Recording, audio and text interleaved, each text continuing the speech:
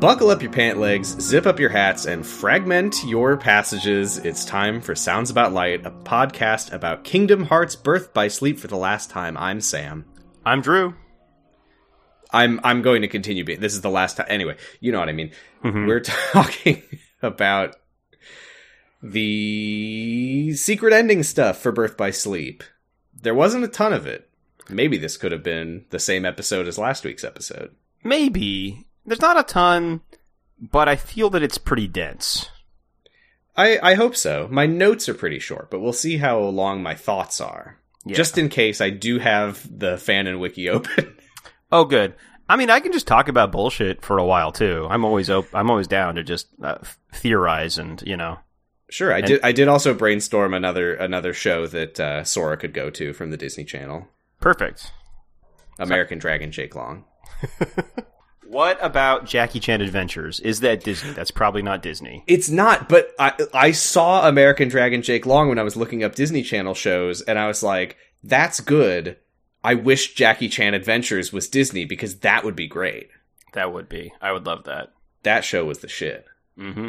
Not to mention, it's all about collecting MacGuffins. It's extremely Kingdom Hearts. And that's our back door into doing the Rush Hour world. With Sora. I haven't seen Rush Hour. It's Jackie Chan and who else? Chris Tucker? Chris Tucker. Yeah. There's kind of probably almost no way it has aged well, but I remember it being very fun. God. I feel like as much as I don't want it to happen, you know, there's so much potential in Kingdom Hearts for Sora to like go to an action movie universe, you know? Oh, yeah. As much as I haven't gotten into it, granted I haven't tried, mm-hmm. I feel like Fast and the Furious has to be a great thing for Sora to slot into. I think so. I've only seen a couple of those movies, but family, you know, all these things, I think make sense. It's a thing that Sora. says one word a million times, so it's great for Kingdom Hearts. And what if there was a version of Sora that was buff in like a you know, a white undershirt and like a chain driving a car around really fast? You think that in the same way that Donald's magic turns them into, like, sea creatures and makes them frightful for Halloween Town, you think that Donald's magic would make them fit in by making Sora jacked? He'd become a jacked, middle-aged man that drives a car really fast. And his Keyblade is his car. And, yeah, I think it all works. But it has to happen after he goes to Cars World, so he can summon Lightning McQueen into Fast and the Furious World. And then we see Lightning McQueen get shot with like a machine gun a million times. Lightning McQueen gets ripped in half with a gigantic electromagnet. Right. And that would make Sora very sad. They're great films, people tell me. I've only seen Fast 9 and a little bit of Fast 8. Yeah, I saw the first 3 and then I think like the 5th one. And yeah, I don't know. They're fun. I'm sure I would like them. I love a dumb action movie. Yeah, maybe someday. I know my brother has been telling me to watch them forever. Maybe wait till they're never going to make them anymore. And then get into it. Which is that does sound way more appealing. Yeah, which I guess would only be like when Vin Diesel dies. Because like, I feel like if like the studio decides to stop making them, he'll just like fund them himself somehow. Well, if I'm not mistaken, I think he's been trying to end it for a while. Oh, really? I think that he was like fighting to make 10 the last one, and they were like, no, we're gonna do an 11th. Oh, does he just want to keep making Chronicle of Riddick movies? That would make sense. Oh, maybe I might be getting this wrong. He might be the one who fought to keep them going. You know what? I don't know anything about this. I mean, neither, really. That's fine. Yeah, I should explain what exactly we're watching this week, because it's a little weird. Mm-hmm. Because we're starting with what is called Blank Points, which is the secret ending from Birth by Sleep. You gotta like get the sticker album or whatever the hell. And then in Birth by Sleep Final Mix, if you unlock Blank Points, you also unlock the secret episode, a playable epilogue called A Fragmentary Passage, which once again is also the name of a different Kingdom Hearts game, which is very confusing. But yeah, did you get a sense watching it that the fragmentary passage stuff? I mean, I don't even know if you could tell without already knowing where it starts. Where fragmentary passage starts? I mean, it starts where we ended with her in the darkness, right? Okay. No, it must start with Reconnect Kingdom Hearts. Is that where it starts?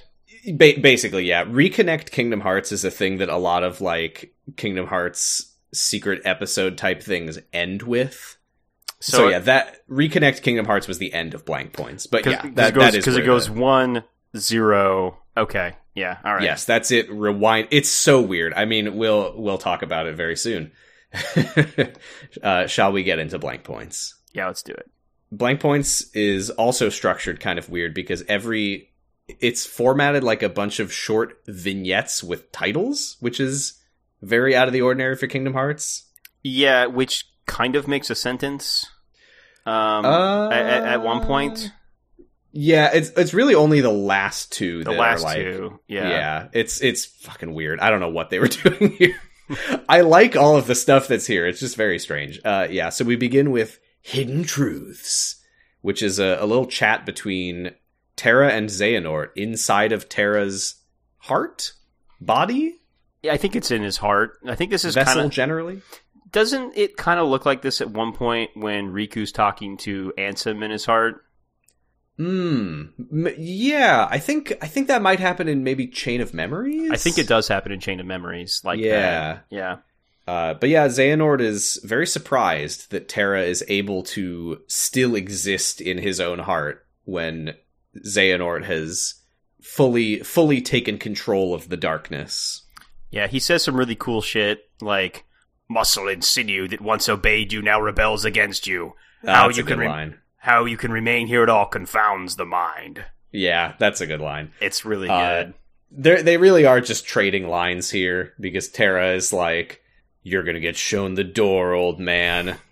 I wrote down that Terra's being very cool right now. This is probably the coolest Terra's ever been, I think. Yeah, he had to fall to darkness to get really, really cool. Yeah, I mean, you're right, it's most of them trading lines. One thing does get said that gave me pause, which is someone else has trodden your heart. Ericus, you sly fox.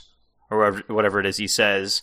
So it would appear that Ericus has done something to Terra's heart to maybe protect him a little bit. Something like that. We don't know exactly what that means just yet, but I mean, you did say from the beginning, I don't think Ericus is dead. I think he's... I don't remember exactly what you thought. What do you think now? I mean, I feel like... I mean, it's honestly mostly because of my context with the series where people talk about... I just feel like people talk about Ericus, and I think if he was only alive for like a little bit of one game, people wouldn't talk about him so much. So I have to assume that he either didn't really die, or like, you know, he's waiting in somebody's heart to be brought back alive, and maybe that's what's going on. Maybe Ericus is also inside Terra's heart. I'm not sure. I'm not going to confirm or deny. I will say, just for the record, we do have a Xehanort prequel game to deal with at some point, so right. We will be seeing young Ericus. Oh, okay. I guess maybe that's where people talk about Ericus more. Yeah, that doesn't mean that you're wrong, but it also doesn't mean that you're right. Okay. What else do we have here? Oh, we've got a really good line where Xehanort describes this entire situation as a property dispute. I wrote that down. God, because he's fucking killing it right now. He's being such an evil little shit. It's so good. It's also interesting knowing that, I mean, it's unclear. I don't remember it being so ambiguous whether Apprentice Xehanort has Xehanort's memories and consciousness. It doesn't become more clear. I'll say that much as we watch more of this part.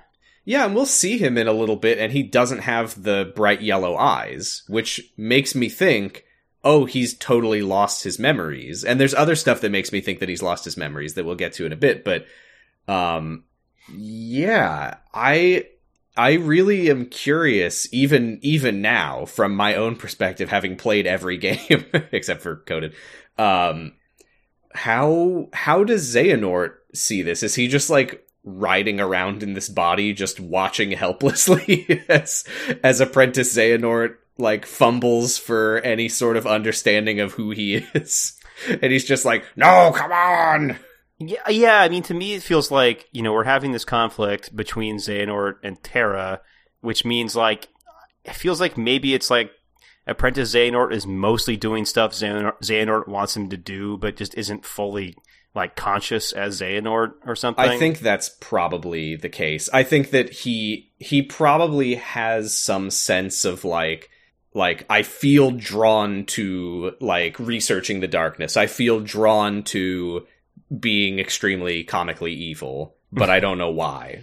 Yeah, that would make sense. That feels like it's probably what's supposed to be going on here. Yeah, and it was like that too when Aqua saw Terra Xehanort for the first time, because he was sort of talking to himself and didn't really seem to know who he was or where he was. Mm-hmm. Yeah. Yeah, I do have a note on that in a moment. I think... Oh yeah, there are a couple things about the Terra Xehanort conversation that I think are worth talking about. Terra is very, very cool and confident. This is where Xehanort speculates that Ericus has got something going on. It's good to hear Terra being cool. I feel like we were supposed to think that he was cool the whole time. Yeah, I think you're probably right, but I definitely didn't, because he didn't have this kind of confidence. No, not at all. But the last thing that Xehanort says is like, don't be too confident. Whatever you might think you've got going on, know that this is just one of many roads that I might take. Very like, I've prepared for every eventuality type stuff. Totally. And again, seems like I don't entirely understand what Nording is, but I think this must have to do with Nording.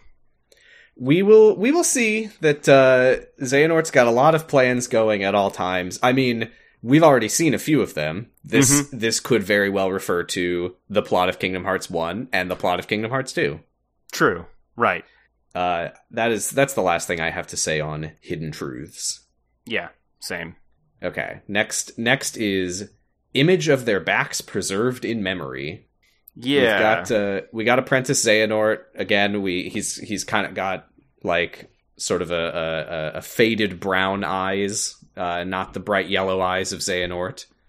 You notice that he's also already looking slimmer, so he's not. Yeah, he looks less like Terra, which is cool. Yep, he's not hitting the gym as much.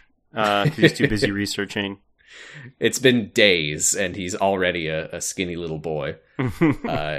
I love when Braig like runs up to him in the hallway and like puts his arm around him, and it's, oh yeah, he goes, "Hey, Mr. Master."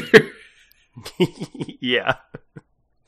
Yeah. Which is not the most subtle thing to say. No. Yeah, it's funny because like, but you do watch over the conversation, his confidence like wanes because he's like, "Oh, you're Xehanort and I'm helping you out," and goes, "Oh wait, no, are you Terra?" Yeah, he just straight up asks him, he's like, "I gotta check. You're not Terra, are you?" Yeah, and I don't think Xehanort says a word this entire time. Xehanort doesn't say anything. I guess maybe he must say something at some point when the camera pulls away. Maybe. But yeah, this is, again, Braig he's pretty confident that Xehanort is faking amnesia. He straight up says in classic Braig way, like, "Oh my god, what a cliche that would be." Mm-hmm. Yeah, it's a cool ambiguity, and I do want to say, I was going to talk about this last time, but I thought this would be a better time to talk about it. The Chamber of Repose stuff with Xemnas in Kingdom Hearts 2, where he's going to that weird room under the castle. He's got Aqua's armor, and he just sits in a chair, and he thinks, and he checks his email. Yeah. So now that we know a little bit more about his origins, I think that is a point in favor of, Xehanort probably has lost his memory, but it's memory in Kingdom Hearts, it's always like inside the heart. It can never be fully destroyed, etc., etc. So I think that is Xemnas is trying to remember who he was before he was Xehanort, Trying to chain it back together. Yeah, he's sort of communing with Aqua's armor because he must sense on some level that it means something to him. And another interesting thing is that the symbols on the wall, because the Chamber of Repose is kind of a mirror image of the Chamber of Waking in Castle Oblivion. And in Castle Oblivion, there's the like Keyblade Master symbols all over the walls, which look like the kind of heart with a little star at the bottom or whatever. The Nobody symbol is actually pretty similar to the Keyblade Master symbol. And the reason for that is that is Xemnas' recollection of the Keyblade Master symbol that he knows used to mean something to him, but he can't fully remember why. Okay. And I think another thing about him having lost his memories is that that would explain why neither Ansem nor Xemnas can use a Keyblade. Oh, true. Okay. Yeah, because I was about to ask if you thought that... So they just both independently got back to doing stuff that Xehanort would have wanted to do? Ansem and Xemnas, you mean? Yeah. Yeah, I think so. And we will get more into the timeline of Apprentice Xehanort and what he was doing. Obviously, we have a lot of that from the Ansem reports from Kingdom Hearts 1. Right. But yeah, we'll get more of it eventually, but we do have the information already to sort of put together a loose timeline where he shows up, he doesn't remember who he is, but Ansem the Wise starts doing his experiments on the nature of hearts and darkness, etc. And Xehanort, for reasons that Ansem doesn't really understand, volunteers to be the first subject of his experiments. Right. Okay.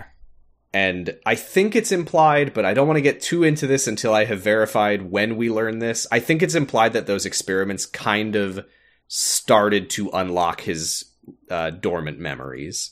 And that's what set him off on his path to being an evil boy. Got it. Okay. But cool. I don't remember if we already know that or not, so maybe I shouldn't have said it. That's fine. I feel like that isn't spoiling really anything important. Mm-hmm. But anyway, Braig just says like, whatever, whether you got amnesia or not, I got your back.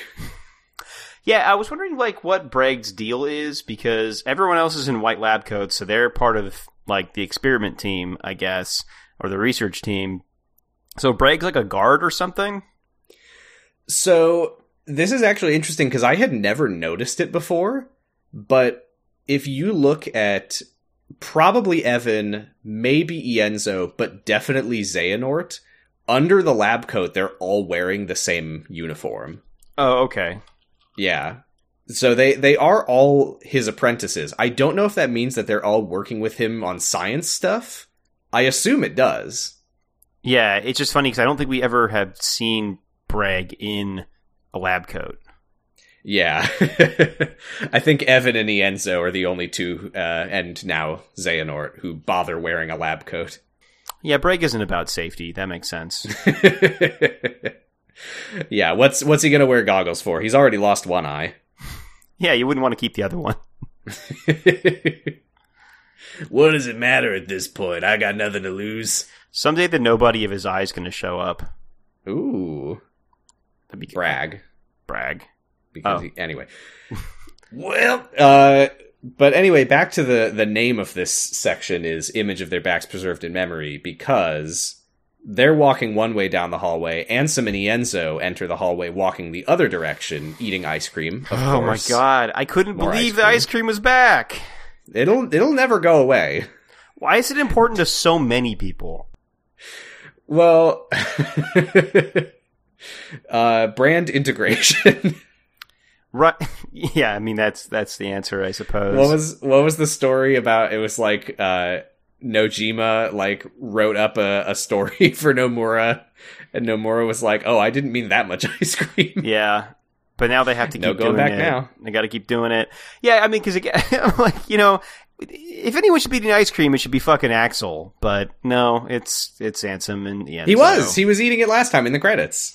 That's true. You just didn't see it. That's true. We did know that Ansem loves this. It's literally the password on his computer. I did know that. I don't know why it bothers me so much, but it does. It's because it's very, very stupid. Yeah. But Ansem, he pauses and looks back and sees Braig and Xehanort walking away together, and he makes a suspicious face, perhaps preserving the image of their backs in his memory. Perhaps. I don't know what else that title would mean. Yeah, and it seemed like Ienzo noticed something first and then cued Ansem in. That's right. It was Ienzo who paused first. Yeah, Ienzo pauses first and kind of like looks at Ansem, and then Ansem looks, and they both kind of narrow their eyes. I'm still suspicious of Ienzo. What is that child's deal? Weird child. Yeah, is he also a time-traveling weirdo like Xehanort?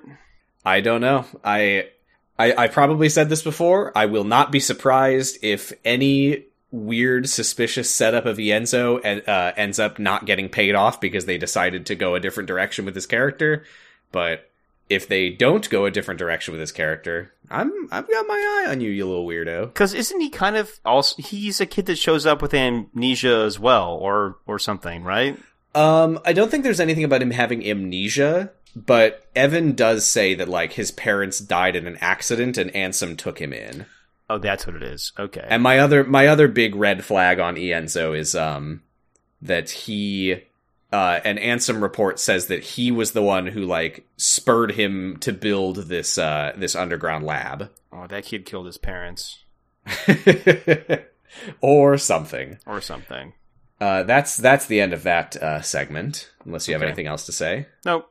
Then we will move on to Two Who Were Never Meant to Meet, which is set on the Dark Margin, the little beach in the Realm of Darkness from the end of Kingdom Hearts 2 and other times. Yeah. And we got Ansem the Wise and Aqua. It took me a minute to figure out who it is. I wrote Punished Ansem is here. He really is. Yeah, he is. Two Who Were Never Meant to Meet is the Kingdom Hearts equivalent of, like, name a better crossover event. It's true. There's a lot of, we've talked about it. There are some Kojima parallels a lot. This looks like the shores of Death, in Death Stranding. Mm-hmm. In some ways, it feels like Kingdom Hearts is really the first Strand game. Yeah, Aqua is fragile, but she's not that fragile. Yeah, she has to have her legs exposed because that's how she breathes. I love how this conversation between the two of them begins with Ansem saying that he's lost all his memories, and then over the course of the conversation, he just says more and more specific stuff. Yeah, it feels like maybe this conversation is unearthing things for him. Maybe that's what they were going for. Maybe. But yeah, he's wearing a black coat. He's sitting there on the Dark Margin. Aqua walks up behind him and asks who he is, and he says, "I don't know. All I know is I've been here before, but same as the last time I was here, I can't remember anything about who I am or how I got here." Which I really don't know if we should take that at face value, because the last time he was here, I'm pretty sure is written about in one of his secret answer reports in Kingdom Hearts 2, and I don't think it's true that he doesn't remember who he is. Well, he doesn't remember that he remembered who he was last maybe, time. maybe. Or maybe I'm wrong. I don't know. But yeah, she sits down next to him and says that she's been wandering in the realm of darkness for God knows how long. And we learn exactly how long, weird time stuff notwithstanding, because this is Ansem after his Kingdom Hearts digitizer gun thing exploded at the end of Kingdom Hearts 2. Yeah, it took me a minute to try to figure out when this was happening, but he mentioned something about that. Well, and then we get a lot of clues, because he talks about how that the world's nearly felt the darkness more than once, perhaps Kingdom Hearts too many times, I would think. Anyway, yeah, so this is just after Kingdom Hearts 2, it would appear. Yeah, which means this is an Aqua who's been down here for about 11 years. Yeah. Or not great to think about. 11 years on the outside, at least. And obviously she's lost concept of time. Yeah. Which does make it convenient, because for all we know, maybe it was about 2 days for her. Right. Yeah. Probably not, though. And yeah, she says, like, she says something like, I want to go home, but I have to, or no, not but, I want to go home because I have to be there for my friends. I promised them. And yeah, Ansem is like, you remind me of a boy I knew once who fought to keep the light safe and to protect his friends. He saved them all time and again with his keyblade. And she says, is the boy's name Terra or Ventus? No. No, sorry. Shit. Yeah, she gets really sad about that. Yeah, he does, he does say, I think he does say that a bunch of worlds fell to darkness like twice. Yes. Yes, they nearly fell to darkness more than once. Yeah. Then he says some really wild shit that I am very interested to find out more about. But boy. He says I hid the results of my research inside of him, transplanting the data where it may serve a purpose. Which I have to imagine is something he did to Roxas. Well, he said I digitized the results of my research and hid them in the boy's heart while he slept. So it would have been between Chain of Memories and the end of the Kingdom Hearts 2 prologue. Yeah. Because he did have Sora in a pod. Yeah, and that made me think that maybe he did that by putting Roxas back in his heart, because he did all the stuff with the digital world with Roxas. Or maybe he just put it straight in there, I guess. I think he just put it straight in Sora. I don't think it really makes a difference either way. Okay. What I will say about this is I hate it. I hate it. I hate it. I hate it so much. I hate it. The digitizing stuff. It's so stupid. It makes me so mad that so much of Kingdom Hearts is about that. And we will get into Coded next time. And the Ansem data I don't think comes up in Coded. But Coded is where they really start going nuts with digital stuff, and boy. Do you think our feelings on that are a result of the passage of time? Because, we were just super excited about computers and digitizing stuff earlier in, the early 2000s. And we were all scanning our family photos. Yeah. Well, I'm thinking about, rebooting stuff, but this is, way after that, I guess. Yeah. And Digimon, I don't know. Yeah, I don't know. It's just the concept of digitizing research and putting it in Sora's heart. I'm just like, I don't know what you mean. I don't know, I dare you to show that happening. Yeah, and I think for me, the part that I don't like about it is that so much of the rest of Kingdom Hearts is just it's mystic, and it's about feelings and the nature of humanity and stuff. Uh-huh. And now we're introducing just fucking computer stuff, which I guess maybe then it's you're talking about questions of are things we create, can they become real or whatever, maybe, but which is very, very thematically meaningful to Kingdom Hearts for what it is. Yeah, but they were already doing that with artificial Heartless, and we don't have to bring computers into it. Why are we bringing computers into it? I think that's the part that I get stuck on.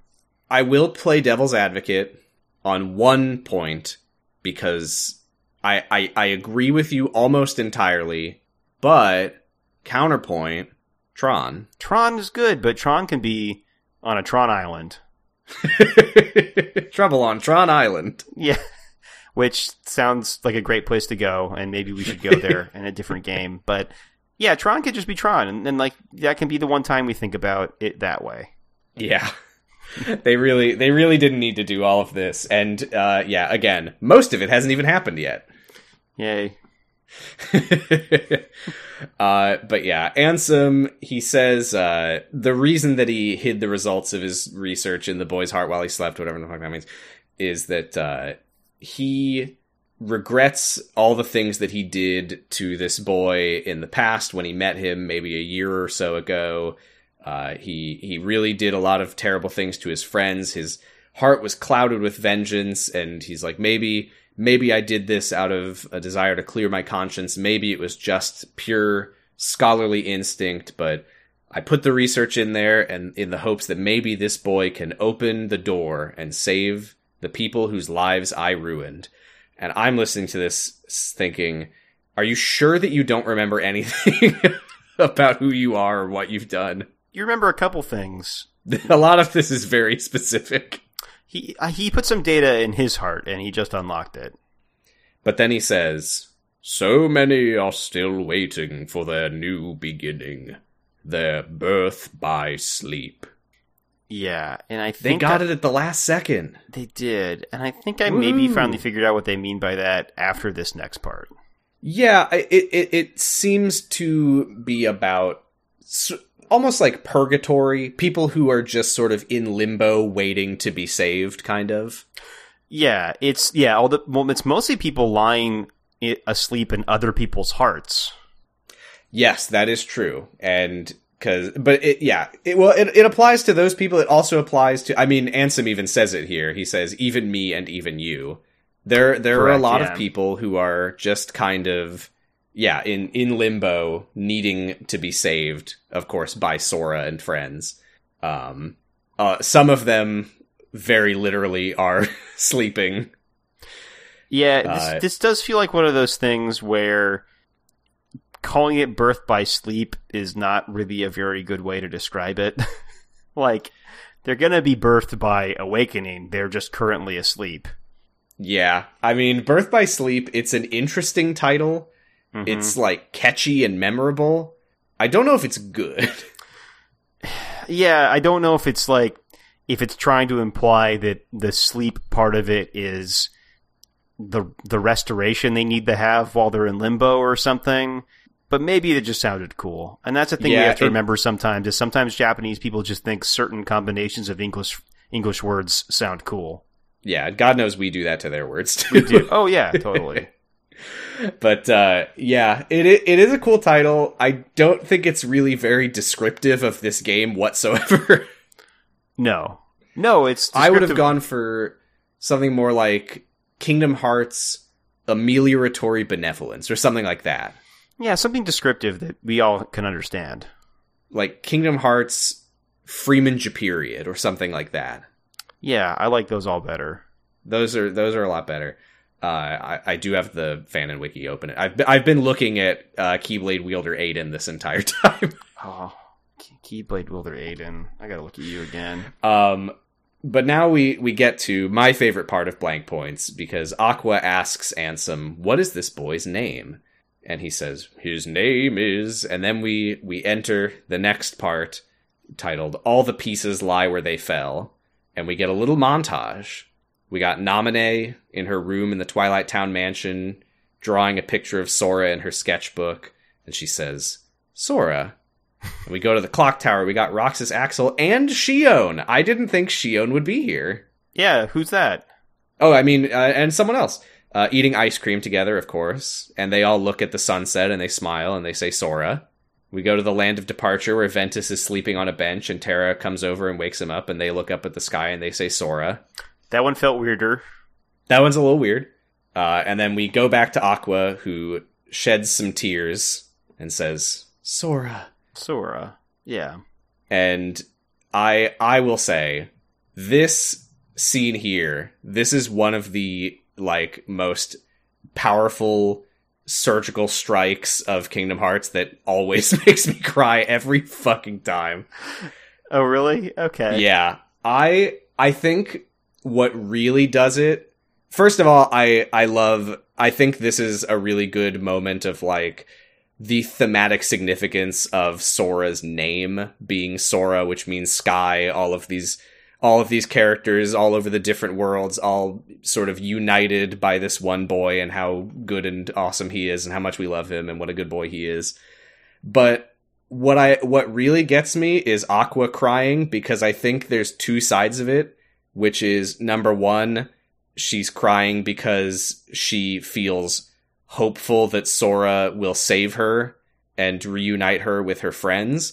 But I also think that it's a little bit of grief knowing that the little boy that she met, who Sora was like to her, Sora was like a little babyer version of Ventus, who she was like, protect this boy. He doesn't need any part of this. Yeah, it's clear she didn't. It's clear she thought that Riku was more important. Maybe, you know, right? That she was like, Riku can be the Keyblade wielder as long as Sora is there for his friend. That's all that really matters. Sora doesn't need to get dragged into this. He's too pure. He's got such a good heart. This is not his world. So I think that her learning that Sora is now like their only hope, I think that Aqua probably feels pretty bad about that. And I think that her crying, but also like smiling and feeling hopeful and like asking Sora to save her and her friends, I think that's a very emotionally potent moment. Yeah, that's true. Well, yeah, you know, also she's partially responsible for Sora being part of it because she put a weird curse on Kairi, and that forced Sora into being her protector. That's true. I doubt that she knows that, but yeah. That is kind of true. Part of the reason that Sora ends up getting involved in all of this is actually due to her own actions. Right, and you know, who's to say is Aqua really doing magic there, or does she just, you know, was fate always going to work that way or something? Who could say? I will say once again, you didn't watch the scene in the credits where Kairi's necklace that Aqua blessed literally lit up and glowed. Oh, right. Okay.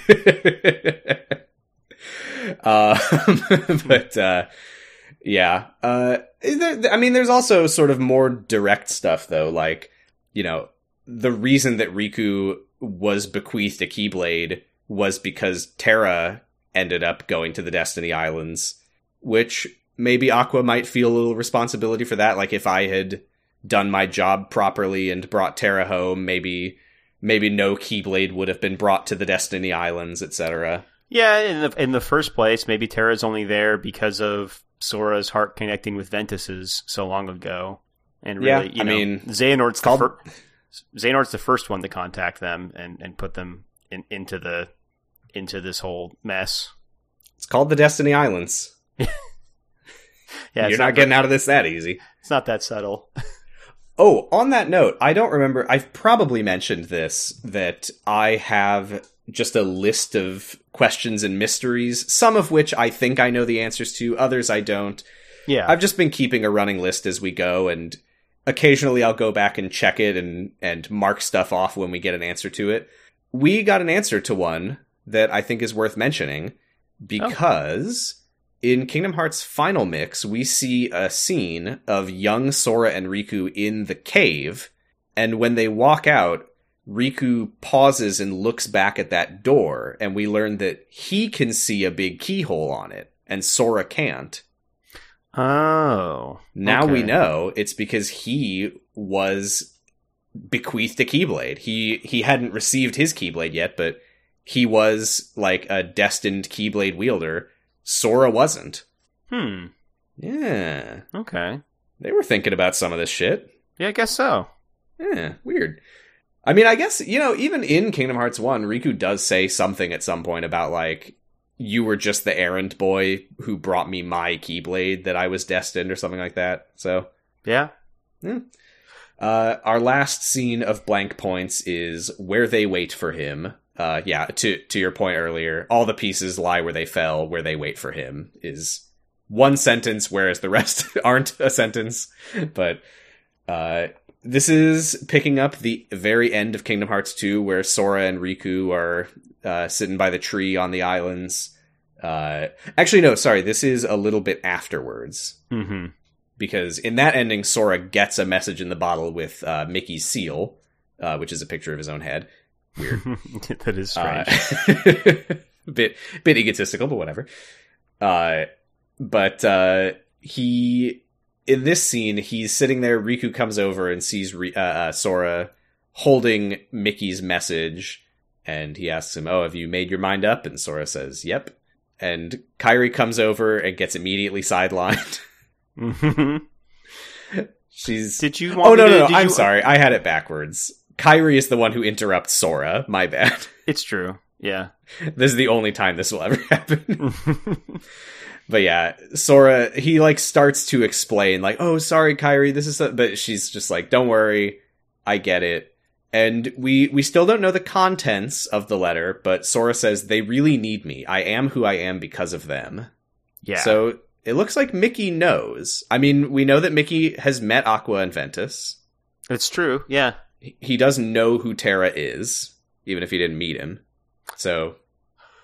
Yeah, and I didn't know if this meant that he was talking specifically about the three of them, or if it was just about, like, all the people that Sora has, like, touched that are in one way or another out of commission, you know, like Axel or Roxas or all of those people, you know? Yeah, and we'll leave that ambiguous for now, but I will say that the plot of Kingdom Hearts Coded is what leads to Mickey sending Sora this letter. So we will learn not too far from now. Okay. But yeah, Riku and Kairi just smile at Sora and wish him well on his journey, and Kairi hands him her lucky charm and says, see you soon. And we get our first Reconnect Kingdom Hearts, which I don't really know what it means. It's what Kingdom Hearts does, potentially. I guess it does. I think it does. It's supposed to bring all the hearts of the worlds together. Also, a lot of other things that some people think it'll do. Yeah, it's weird to me because I think that this is the only one of these that we've seen, but there's another slogan, which is Kingdom Hearts, an oath to return, which is kind of their like, to be continued, you know? Mm-hmm. Which, like, that, I know what they're saying. Reconnect Kingdom Hearts feels a little vague, but... Oh, yeah, it's weird they're being vague about something. To be continued, parentheses, in a story about reconnecting characters, I guess is what it means. Building bridges. My name is Sora Porter Bridges. That's his real last name. We're gonna make Disneyland whole again. Yeah. Oh, God. You know, I love Kingdom Hearts, I love Death Stranding, I also hate them both so much. Mickey, you're the king of shit! Yeah, that's the end of Blank Points. Yeah. What did you think of it overall? Cool stuff. I mean, I think Hidden Truths kicks ass, and I love stuff like that. And then beyond that, it's just, I guess, good to get this extra context. It does feel like kind of... We got a question later, and I'll talk about this more with this question. There's so many great ideas in Kingdom Hearts, but the way that I don't think they're good at telling stories necessarily, you know? And like, it's clear this is information that maybe they wanted to be in the game and didn't fit it in. And it is always just like, why? You wasted all this time with nothing going on in a bunch of Disney worlds. And I guess that, I don't know. Like, in some ways, I understand that this is a series hamstrung by its need to... It's hamstrung and enabled also by its need to connect with Disney stories. Mm-hmm. But I also sometimes feel like them not getting more of the stuff in during those Disney stories is kind of like a lack of imagination in some ways.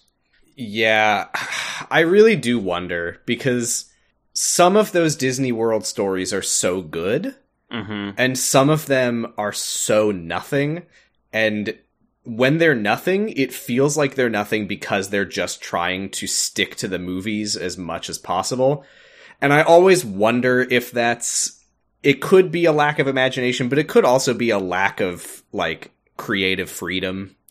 Yeah, and it's hard to know which is happening, and I think that's more confusing. It's made more confusing by the times that they do tell a story. Yeah, and I suspect we will never have an answer to that, because I don't see anyone who works on Kingdom Hearts just coming out and being like, yeah, Disney really didn't let us do storytelling very much. Because I think if they piss Disney off, then the franchise is destroyed. Right, we'll never hear those things, and we'll never really know what the truth is, and maybe it's somewhere in the middle. Balance in all things. Right, I'm That's Xehanort. what Xehanort taught me. Yeah. Oh, I did have one other thing to say about Hidden Truth specifically, which is that they did a Yakuza shot where we get like an extreme close-up on the right half of Terra's face and then the left half of Xehanort's face. Yeah. So cool. Yeah, that part was just really good. Yeah. Yeah, I like Blank Points. It's interesting in that our first time having like a secret ending that isn't just a mysterious proof of concept cutscene for a future game. A cool music video. Yeah, it feels like this is the first time that they've kind of felt the confidence that the series has legs and that they can just be like, let's set up future plot points, you know? We're not just going to do a teaser of like, ooh, if we get to make another game, maybe we can do something like this. Well, this is the game where I feel like they're working off of a larger Bible for the overall story. Yeah, definitely. Nice. Yeah. And yeah, that leads us into a fragmentary passage, which is playable, which means that a lot of this we won't be talking about. I took some notes on the running around parts, but there's not a lot to say. Yeah, once again, it's formatted into a series of scenes, kind of. Mm-hmm. Kind of, because the first scene is titled 1, and it shows Aqua walking up behind Ansem on the dark margin, and that's the whole scene. It feels like a countdown, and it's kind of a countdown, but it's also kind of not. No, it's actually establishing a continuum between 0 and 1. Yes. Because then we get to 0, which is we rewind all the way through everything that we saw in blank points, and we stop right at the end of the final episode where Aqua is looking at her Wayfinder, thinking about Aurora, who she never met, in the Realm of Darkness. That's 0. And then we get 0 point, which I think just means anything between 0 and anything else. Got it. Okay. It's made more confusing by the fact that they wrote out the word 0 instead of having the number 0, which they didn't do anywhere else. I think that's just because they thought it looked cool. Thought it looked cool. It could be them doing like a dual meeting thing, which is like, this is the 0 point where we're now in 0 point. Is 0 point a phrase? No, but I could see you trying to say like instead of saying starting line, you say 0 point, like the point where you're at 0. Okay, yeah, I guess. And I think that we will find that part of what they're getting at here is that this is, I think, chronologically the very beginning of Kingdom Hearts 1. Okay, that makes a lot of sense. I think. Or around that. Because I don't know if it was entirely clear to you what happens here, but 0 point begins with Aqua holding her Wayfinder, which is glowing, and, you know, she says some stuff like, I'll always find my way back as long as my friends are with me, something. And she just continues on down this road through the Realm of Darkness, but she notices that the Wayfinder is, the glow is starting to fade. And then the whole Realm of Darkness, like, it shakes, and a big portal of light opens up in the sky. And then darkness starts, like, flowing into it, like a huge wave of nasty purple. And then the portal closes, and the Wayfinder stops glowing. And Aqua's like, okay, I need to see what the heck that was. And we will learn at the very end, and I wonder if you put together that this was what was happening, because I know this because I have additional information, but that was one of the worlds falling to darkness. No, that's what I figured was happening, especially because this is when we start seeing Heartless. So, yeah, we know that she's seen the dark sides. I was kind of curious how many Heartless she's encountered, because she has a line somewhere where she's like, these are no unversed. Yeah, so she doesn't maybe know what these are, but we start just seeing, the normal little Heartless from Kingdom Hearts 1. Yeah, I was wondering if the portal she saw was Ansem's experiment at Radiant Garden, because that's the first time I think a world gets eaten. Right? I actually don't know if we know which was the first world to fall. I don't know. Yeah, I guess not. But yeah, so I think timeline wise, on the Destiny Islands, Sora is probably like having his dive to the heart dream right now. Mm-hmm.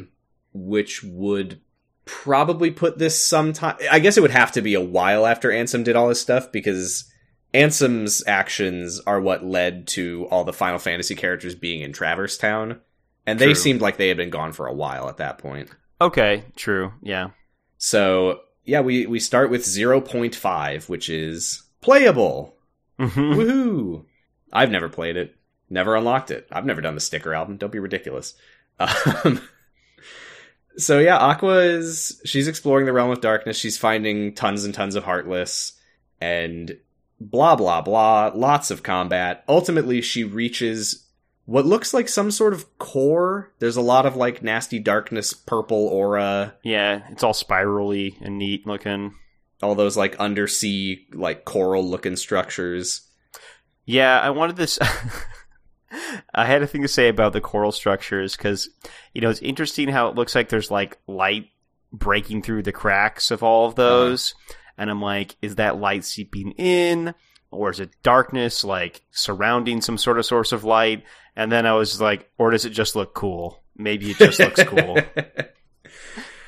Well, doing my favorite thing of giving Kingdom Hearts the benefit of the doubt, it could make sense if that is the Heartless, like, sort of scratching at the walls, metaphorically speaking, because that is what they do. They like attack the hearts of the worlds from the realm of darkness. So that could actually be what's going on there. Well, my other thought too is that we learned that the world used to not be totally covered in darkness, and maybe this is just us seeing how maybe these are just parts of the old world that are covered in darkness that have some light in them. Who knows?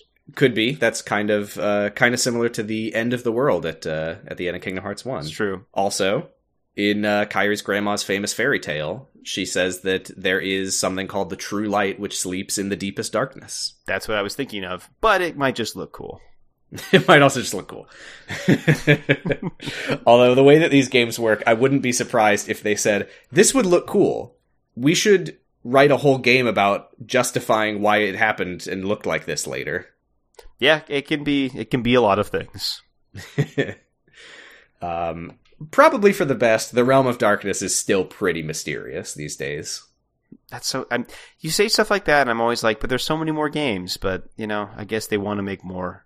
Yeah, I mean, we'll not to say that we won't see more of it, but what we do see is still we don't really know too much about like how it all works down here. All right. And on that note. Aqua reaches this sort of core-looking area, and there is a creepy eye watching her from the fog. There's blood vision looking at Aqua. Yeah, and it jumps out and attacks her. It is a... Oh, hold on. I wrote some notes because I was like, what is that? It's moving around all fast. I'm like, is it Twisted Mickey? We got Twisted Mickey, and then it runs by. Then it goes Mortimer. Then it goes by even closer, and I'm like, "Oh, is it Beast? Is this Beast traveling through the darkness?" And he got sicko, and is Aqua going to make him not sicko in the darkness? And then I was like, "Well, no, that's not it. Doesn't look like Beast anymore." And then I'm like, "Is it Scar? That'd be cool if it was Scar." But it's none of these things. It's just a big lizard. It's more of like a big wolf dog thing. It's called the Darkhide. Oh, it kind of has like axolotl like. I don't know. I saw it as a big lizard with like axolotl gills, but maybe it is a wolf. I see what you mean. It's got like it does kind of have like a lizardy tail. I've always seen it as a wolf. Well, here's what's kind of interesting about it, and actually we can maybe throw together a crackpot corner right here, right now, involving your thoughts on Beast. Mm-hmm. Because I don't know if you got a good look at it, but do you remember the boss that Sora fought at Beast's castle? The chandelier? No, although it involved the chandelier in the fight. Here, I'll find the picture of it. Oh, okay. Yeah, they look similar. So, what if the Darkhide, when Beast comes through the realm of darkness to get to Hollow Bastion, what if the Darkhide sort of attached itself to Beast in some capacity, and a little bit of its essence maybe accompanied him eventually to Beast's castle and became the Dark Thorn? Could be. Oh, because there's a thorn stuck in his fur. Or, yeah, I was just going to say because of the rose, but yeah. Oh, well, that makes more sense too. Yeah. No, it makes more sense both ways. It means both things. It was on purpose. Yeah, it is. There's always meaning. Everything has meaning. Everything means something. Yeah, this is a cool boss. It's got a cool design, and interestingly, I think this might be the biggest pureblood Heartless we've ever seen. Yeah, I do still really wonder about what pureblood Heartless are. Yeah, they're kind of just, as far as we can tell, just like darkness made manifest, you know? And I think it's interesting, the idea that like the deeper you go in the realm of darkness, you encounter like these, instead of just the little shadows that crawl around, you find like giant monster Heartless. I think that's really cool. Well, we know that like the longer you're exposed to darkness, you like, you know, get twisted.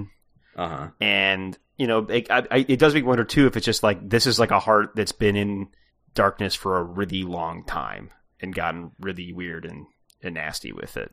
I'm trying to remember, because I know that pureblood Heartless come from people's hearts, or Emblem Heartless rather, the ones that Ansem makes, or Xehanort makes under Ansem's name. I don't remember if pureblood Heartless actually have hearts attached to them. I think they might just be pure darkness. Oh, okay. Yeah, or maybe it's Grandma Kyrie's story time, and it's like one of the hearts that got trapped in here like a long time ago. Ooh, that's kind of creepy. Yeah. But yeah, it's interesting seeing through the eyes of this big Heartless, because I don't think that's ever happened before. No, it's cool that it happens during the fight, and you have to like get ready for it to attack you as it's looking at you through its vision. Yeah. I did appreciate, I think we watched the same Let's Play from a channel called, I think, like Battle Litany, that has a nice high quality Let's Play with no commentary, who was using Aqua's command style. I think it's called like Rhythm Mixer. I wrote that down. Rhythm Mixer is so goofy. It's this incredibly like terrifying giant Heartless that she's fighting, the most dramatic music you could imagine, but then she does her Keyblade thing and it's like, waka, waka, waka, let's go. Yeah, every time she swings her Keyblade, it makes a record scratch, and then like the big like final attack is a rhythm game thing where you hit the button and you can attack a certain part of the screen.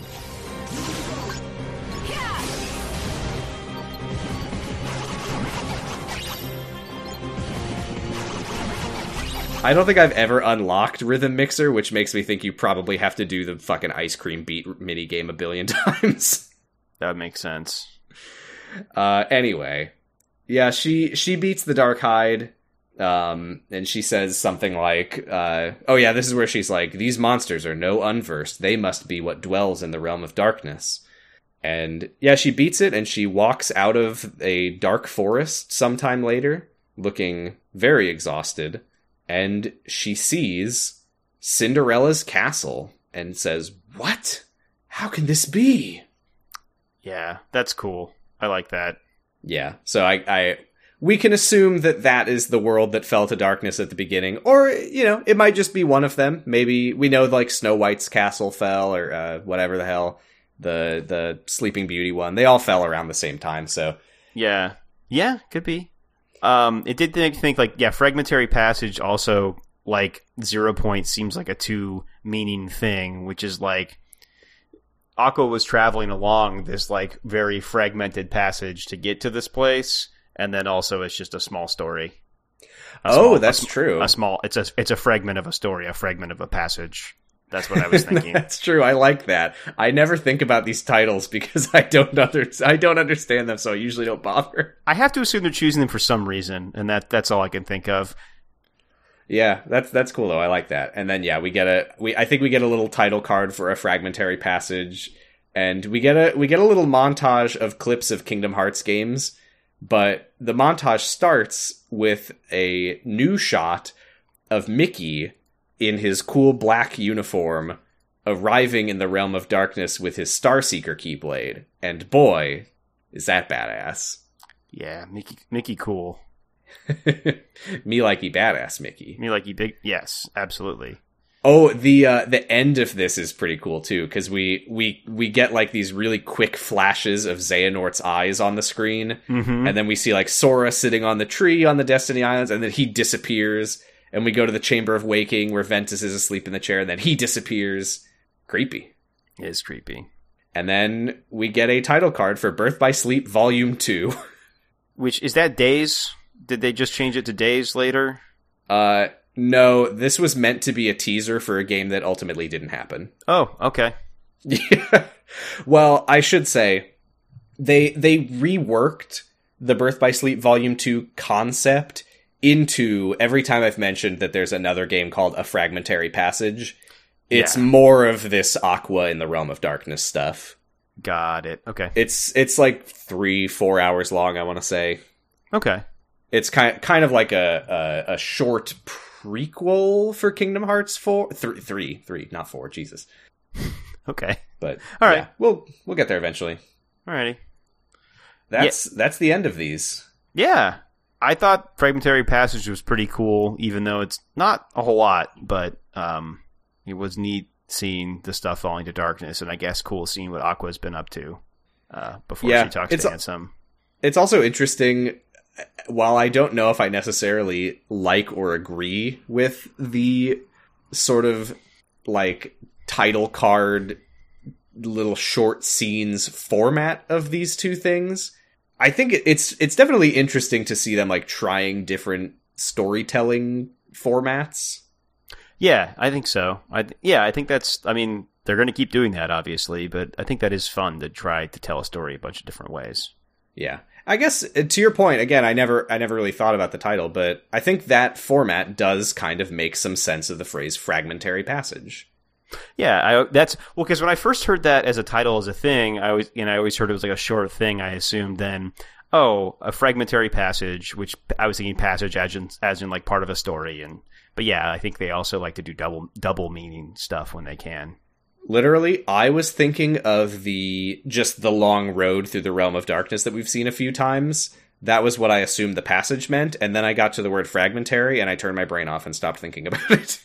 Well, that passage was also fragmentary, so it probably was if I knew what that meant in that context. Yeah, just like that, it's kind of broken. It's kind of busted. Yeah, it is kind of busted. I feel like there's like chunks dangling off of it and stuff. Why not? Yeah, she's doing weird little jumps around the chunks. I could imagine it being fragmentary or fragmented. Fragmented would be a better word, but I don't know. They like not cool enough. Doesn't sound as cool. I think this is a great time, now that we've finished Birth by Sleep, to just look back on things. Let's check in on my Sora watching people die tally. Less in this game. He's not in it, but much higher number than I expected, because this was intended to be a Sora watching people die tally. It became more a Sora killing people tally. Yeah, he mostly just straight up murders them. That's true. He has 12 kills, and he has witnessed 8. Yeah. That's really high. Not to mention the number of times that they lead a skeleton pirate into the moonlight and obliterate them with magic. Yeah, right. We're talking about like named characters we care about. Right. If we're counting those pirates, then the number is maybe like 1,000. But yeah, his first kill was Oogie Boogie. He watched Ansem die. And yeah, then he killed a few nobodies in Castle Oblivion, but his first straight up human murder was Shan Yu, and that one really surprised me. That is really surprising. Well, Shan Yu deserves it. Sure, he scared a lot of children, killed a lot of people. A lot of murders for a kid. Yeah. Anything else that we want to talk about? You know, we're kind of on the precipice of a new era of Kingdom Hearts, because I would say that Coded, Dream Drop Distance, and 3 are all kind of one larger story. Okay. So I think this is sort of the end of part 1, one could argue. Which sort of ends with Kingdom Hearts 2. Yeah. Okay. Yeah, I mean, I think just I like the stuff it's setting up. I really liked Birth by Sleep. I think Birth by Sleep, to me, enhances a lot of the rest of the story. Because I think the thing we've been missing for a lot of stuff is like context to why anyone is doing anything. And so now we have a lot more of that, which is nice. Yeah. I think that I've got to stop thinking so much about Grandma Kyrie's story, because it just like something about it really struck me and stuck with my brain, and I kind of look at the whole series through that lens a lot of the time, and I probably shouldn't shouldn't do that so much. Even though it's clearly very important, I probably should just be trying to watch it and see what's going on. But yeah, I would say yet. Yeah. You'll know it when you need to. Okay. All right. When it becomes relevant, it is incredibly obvious that it's relevant. Okay, good. Yeah, I'm like a little trepidatious going into this next stuff though, because like I just hate the data stuff so much, and all I've heard is that gets way bigger, and I hope it's not like overwhelming the story. I mean, it is coded. That is the plot of Coded, unfortunately. Yeah, I just mean like in like 3 and stuff. I'm hoping 3 doesn't do that as much. It's certainly not as present as it is in Coded, but it'll be around for a while. Okay. Maybe forever. But that's maybe okay. Yeah, I like Birth by Sleep a lot. It definitely has sort of fallen in my rankings as an adult, because I think that a lot of the character stuff that should carry it really falls flat, especially in Aqua's story. That's fair. That's actually really fair, because I think, like, you know, I said I liked it a lot, but I guess I like it lore-wise. Maybe it's not... As a full game, it doesn't all come together. Which is such a funny place. I feel the same way. And yeah, again, I like Birth by Sleep. I wish that it was better. But it's funny to me looking back on my relationship with Kingdom Hearts over time, because as a kid, I was absolutely like, I don't care. I don't care about the reports. I don't care about why any of this is happening. Right. I'm here for Final Fantasy and Kingdom Hearts crossover. I want to see Squall. I want to see The Little Mermaid. And I want to see a kid with a big key hitting monsters. Right. And it's really funny to me just looking back on that feeling. And now I'm such a lore hog that I just live for this shit. Yeah, our priorities change as we get older. But yeah, it's cool. And I'm a person who is generally not super keen on prequels, because it feels a lot of the time like, how much can this possibly matter? But yeah, in this case, you kind of need it, because it's so clear that things have happened before the story that really matter. Right. That's what I love about Birth by Sleep, is that it feels like it takes a world that we were just seeing a little slice of it and just expands out around it. Yeah, and I think that, like, in some ways, you know, again, I talked about how sometimes I think they have a lack of imagination or a lack of, like, good storytelling techniques, because a lot of really good stories are like ones where you come in the middle and you can get filled in on what happened in the past without having a full-on prequel. Like, sometimes it's just like getting little bits and pieces, like getting Ansem reports and getting other, like, expository stuff. But yeah, I mean, that's a big part of why I love, like, A Song of Ice and Fire, is that that whole story is, like, set in the aftermath of a fantasy story, and you're just hearing all of these people talk about stuff that happened before, but you don't know. Yeah, you're part of a world of the greater history, and that's cool. Yes. Yeah. Yes. And that is something that I think Kingdom Hearts, I never thought I would say this, but I think that Kingdom Hearts is really interesting for how much history it feels like these worlds have, except when they're Disney worlds. Right, because their history is this movie that you might have seen. Yes. The closest thing the Disney worlds have to history is the extremely unnecessary flashback of Mufasa's death. Yeah, except for when you've got weird stuff like Triton being like, "You fucking Keyblade wielders, you destroyed Atlantis." And they should do that more often. Stuff that I am so interested in. Yeah. I want to know, when did that happen? Who did it? Why was Yen Sid there? I mean, imagine the version of Kingdom Hearts where every time Sora goes to a world, there's one person that's like, get the fuck out of here. You're going to destroy this place like you guys did last time when you had the big war. Yeah, it's cool though, and I like that it's actually inconsistent in that way, that sometimes they will go somewhere and the person will be like, you get the hell out of here with that Keyblade. Mm-hmm. But other times, like, we meet, like, Snow White and Cinderella in Kingdom Hearts 1, and they're like, oh, a Keyblade wielder, how nice to see you. Right, yeah. Which turns out it's because Cinderella is talking about her girlfriend, Aqua. Right, her very real girlfriend, Aqua. Which, I do want to say, I was talking to Lauren about this, and Mm-hmm. how I've never understood that ship. Something I hadn't considered is that Cinderella, not in Kingdom Hearts Birth by Sleep, but in the movie Cinderella, is a character. True. With, like, hopes and dreams. And I hadn't considered how Aqua could fit into Cinderella's story, because all I was seeing was how Cinderella and Aqua barely encounter each other, and then the Green Goblin kills Lady Tremaine and her daughters off screen. Yeah, you're using the lens of Kingdom Hearts for the entire world, which is, I understand it, but you should sometimes use other lenses. Right. So I do want to say, if any Cinder Aqua shippers are listening to this, I think I get it now. So have fun. Yeah. I didn't understand it, but now I kind of do. Totally. Yeah, I'm just not a shipper in general, but like, yeah, go for it. This is the only Kingdom Hearts podcast by two non-shippers. That's probably not true. Anyway, do we have any questions this week? We do. Yeah. I have multiple questions from one person, then another question. But Ingrid left us several questions.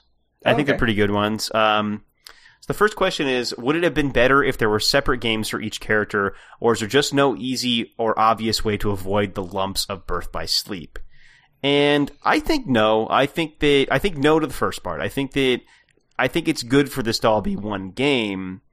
Especially the way that they, like, crisscross throughout, Yeah, I think that's a cool thing to try to do. I think the answer is just they didn't really succeed 100%. Like, they needed to give Aqua a real story, and that would have been better. And then there's just whatever's going on in the Disney worlds, which, like we discussed earlier, it's like either they're hamstrung by Disney's lawyers or something. But, like, yeah, I don't think the problems are putting it all in one game. I think that makes more sense. It's just they just couldn't do it for some reasons, and it just isn't better. Yeah, because I love the idea of Birth by Sleep. It's the execution that I take issues with. And it's why, as much as I say this all the time, I don't want remakes, but I do think that a Birth by Sleep remake could really flesh out a lot of these, like, character interactions and make them feel like they're actually grounded in plot rather than just sort of floating adrift in just a concept of a character arc. Yeah, because a lot of the times it feels like we're just finishing up the checklist of having the Disney worlds they had to put in this game and then getting to the story they wanted to tell. Yeah, I feel like if we're talking about avoiding the lumps, it's gotta just be, like, give the characters space to exist as characters instead of just ushering them from Disney cutscene to Disney cutscene. I mean, we're still a ways away, but I think that's something that is so interesting about Kingdom Hearts 3 is that it feels so much slower in the cutscenes because the characters are just, like, existing instead of just saying, we have to go and find this guy. All right, let's go. Which I'm a little nervous about getting to Kingdom Hearts 3 because there's just so much more to it for that reason. But anyway, I'm getting ahead of myself.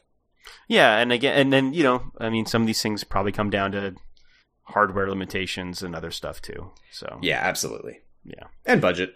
I don't think that Kingdom Hearts had counted on having a massive global fandom. Yeah, probably. Yeah, and budget's maybe a better answer. But again, I think, sometimes that's like people make really good stories with, like, no money. So sure. So sometimes I think it's just different priorities too, stuff like that. Yeah. But true. Ingrid's next question was, will Kingdom Hearts ever do right by a female character, or is Aqua the best the series can get? And yeah, I think probably, well, I think it's like that thing where it's like there's nothing inherent to the story here that says that someone couldn't come in and write a good story about a female character, but it's clear that right. I worry that there's something about the writers that makes that not happen. Yeah, the team that's working on this just doesn't seem interested in it or incapable.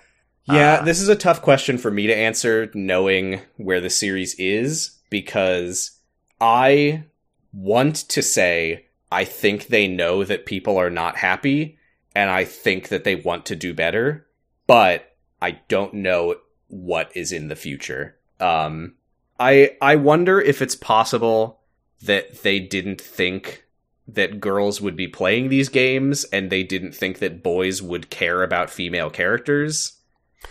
Which it shows up in a ton of Japanese media, you know, and not just Japanese media either. It's not fair to put that entirely at their feet. Yeah. But, like, yeah, I think that's probably true. You know, that's a huge problem with the Yakuza games, is they will have 1 or 2 female characters per game, and most of what they do is watch from a helicopter as Kiryu gets blown up by a big bomb and he's fine. Yeah. Yeah, no, it's like, this is a problem with, like, a lot of media, and yeah, your hope is just that they get some other writers in there, or some other creative control that puts them... Because again, I think that I think the nice thing about Kingdom Hearts is they haven't set up a world where, like, women are inherently inferior or something. They just don't... No, not at all. Which is like, some stories do that, you know, but they didn't do that, they just haven't done it yet, that's all. Yeah, and again, I really, really want to believe that they will in the next games, but we'll see. And one positive of Birth by Sleep is they position here, like, Aqua as the most competent and possibly most powerful Keyblade wielder of her trio, and that's kind of cool. That's true, and I don't know why her route is so, like, distant from the plot, but, you know, she gets the end of the game. She gets the final episode. She gets Fragmentary Passage. She does get a lot to do. But it is frustrating that when the male characters are present, she has nothing to do. Yeah.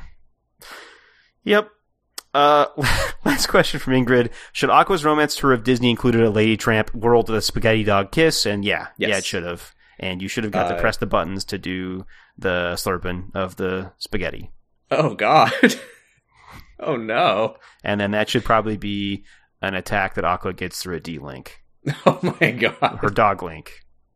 Her dog link. Yeah, she gets a new command style called, like, Pasta Disaster or something. Mm-hmm. Where, yeah, she puts the unversed into a big thing of pasta and sucks them up into her mouth. Yeah, Lady and the Tramp has, it's only a... I'm sorry for that image that I've created. Just thinking about what you said? I'm thinking about Lady what I and said. the Tramp, there was a Lady and the Tramp fountain in Kingdom Hearts 1 in Traverse Town, but yeah, we haven't seen any Lady and the Tramp. They've been pretty, I think for obvious reasons, apprehensive, it feels, about anthropomorphic animal worlds. They've only done Lion King, and I can understand why they wouldn't want to keep doing it. Yeah, I mean, for one, they have to animate differently, and I think that's probably the main reason. I think Lion King was supposed to be in Kingdom Hearts 1, but they had to cut it because they were like, there's no way that we can make that happen. Yeah.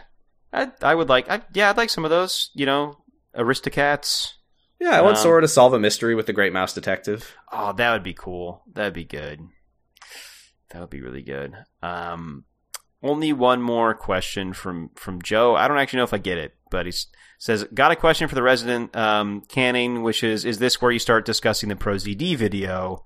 I'm not sure. Do you know what that means? Well, okay, there's two that this probably could mean. I think I know which one you mean. There's one about Nording. Okay, I've seen that. But not relevant yet. I don't think we can talk about that yet. Yeah, that's not relevant yet. I mean, I don't really know that I have that much to say about the video, besides that it's pretty funny. Yeah, Pro ZD's funny. The content of the video, there is, well, you know, it's funny. I was talking about this earlier because there's another Pro ZD video which I will briefly summarize / butcher, which is the two types of, or no, it's like what it feels like to watch a Kingdom Hearts trailer. And it's like two people in stupid masks playing chess and talking about light and dark, and he's bored. And then it's Mike Wazowski, and he's cheering and clapping. And I'm the guy who is cheering and clapping for two guys playing chess while talking about light and darkness in stupid masks. Then Mike Wazowski shows up, and I'm like, it's fine. Yeah. I was trying to resist being that guy, because, like, you know, I think people go too far in saying that you should get rid of all the Mike Wazowski stuff. Absolutely. Like, that Kingdom Hearts would lose so much of what makes it itself that way. But I'm inching closer and closer to not caring about Mike Wazowski. Well, that's a great transition into looking ahead to the future of Kingdom Hearts for us, because next time we will be talking about Kingdom Hearts Coded, a game where I am seriously debating whether or not to just completely skip over every single second of Disney Worlds. Wow. Because without really getting into it, because it doesn't matter to us right now, I would argue that Coded is like Chain of Memories in terms of rehashing stuff we've seen before, only arguably less important to the plot. Wow, that's huge. Yeah, but yeah, we've got Coded, which has it does have good stuff in it. It does. I've heard great things about the gameplay of it, but I have not played it myself.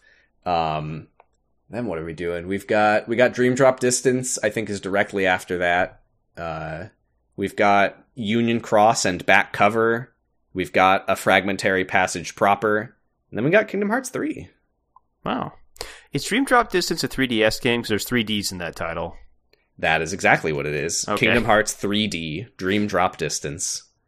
Yeah. It took me way too long to realize that. I realized that because I think I'm mostly keyed into that because of the Castlevania game naming conventions. Always leaning into that as well. What do they do? I've never actually played a Castlevania game. Well, they did stuff like Castlevania, like Harmony of Dissonance, you know, I think, which is H-O-D. like HD, I think, and then I think it was like I don't remember all of them, but like Symphony of the Night isn't because it's on a Sony console, is it? No, I think it's mostly just during their time on handhelds, on Nintendo handhelds, where they do this. Okay. Yeah. Not for all. Anyway, whatever. Yeah. I think that's probably enough before it's Wish Us Duck. Yeah, it's Wish Us Duck. It is Wish Us Duck, the segment where we try to sound like Donald Duck. Correct. Well, I'm looking at these Xehanort lines I have, and they're too long. What did he say about property dispute? Okay, we're going to say we can take as long as we need to settle this little property dispute. There's only a couple N's in there, so it shouldn't be too hard. Writing that down. Okay.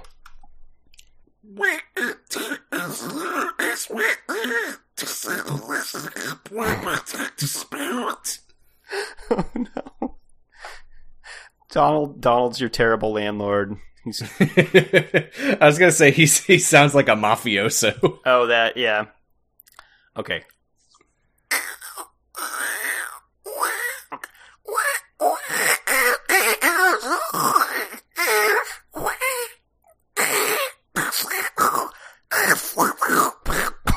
My throat is eating itself.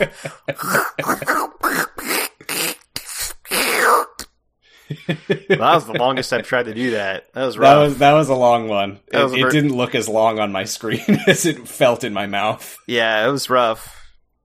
That happens to me too if I'm doing if I do like a Kermit the Frog voice for too long, my throat just starts to like tighten and close up. I don't know if that's happened to you, but anyway, yeah. I saw a post that was like, all men have a Kermit the Frog voice that they're so proud of and they can't wait to do it. And I saw that and I was like, that's fair. However, what you're missing is that it's really fun to do a Kermit the Frog voice. That's right. Yeah. You ever think about that? Why don't you try it? Yeah. Maybe you'll like it. Why aren't you doing it? Yeah. Come on. Why aren't you doing it? Come on, do the Kermit voice. Yeah, come on, join us. Do the Kermit voice. Maybe that's why, like, my Terror voice kind of sounds like that. Your Kermit voice is way better than mine. Oh, thanks. It's also my Boots Raingear voice.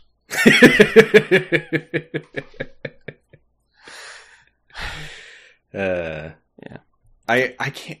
God, there's a Kermit the Frog / Boots Reindeer voice on the F plus ball busting episode that I will never be able to unhear.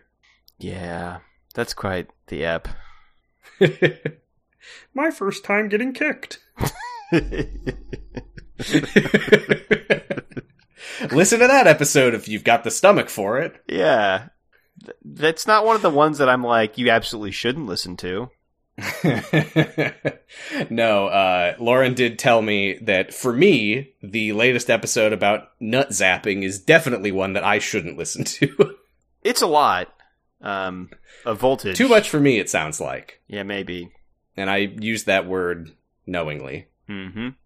Ugh. Anyway, did I have anything else I wanted to say? Let's see. No, not really. Just that we'll be back next time to talk about Coded. Maybe one episode of Coded. That works for me. We'll see. I'll look through it and see. Legitimately, when I watched it, because this is another one where in the collection, it's just like a cutscene movie like Days was. I was so checked out for the first, 90 minutes. Okay. So, maybe this time I'll actually look at it and see if any of it is worth talking about before, the last half hour. Fair enough, that sounds good. Alright, well, you can find us on co-host at Sounds About Light. I'm on co-host at Positive Stress, and you can listen to my other podcast, Dr. Huh, where next time we will be talking about, what is it? It's the Bells of St. John, the episode directly after one of our all-time least favorite episodes, The Snowmen. Maybe we'll like it. Probably not. I don't see why we would. I mean, the previous episode doesn't always have a lot to do with the quality of the next episode on Doctor Who. That's true. I mean, we had a great time watching, what was it? It was the episode The Impossible Planet, which was directly after one of our least favorite, The Idiot's Lantern. Right. Yeah, so maybe it'll be good. I have no idea. Me either. You can find me on co-host at Achilles Heelys and pretty much nowhere else now. And then you can also, listen to the F+. I'm on the F+ sometimes. I've got a couple recordings waiting to come out at some point. And I guess you can listen to the most recent one unless you're Sam.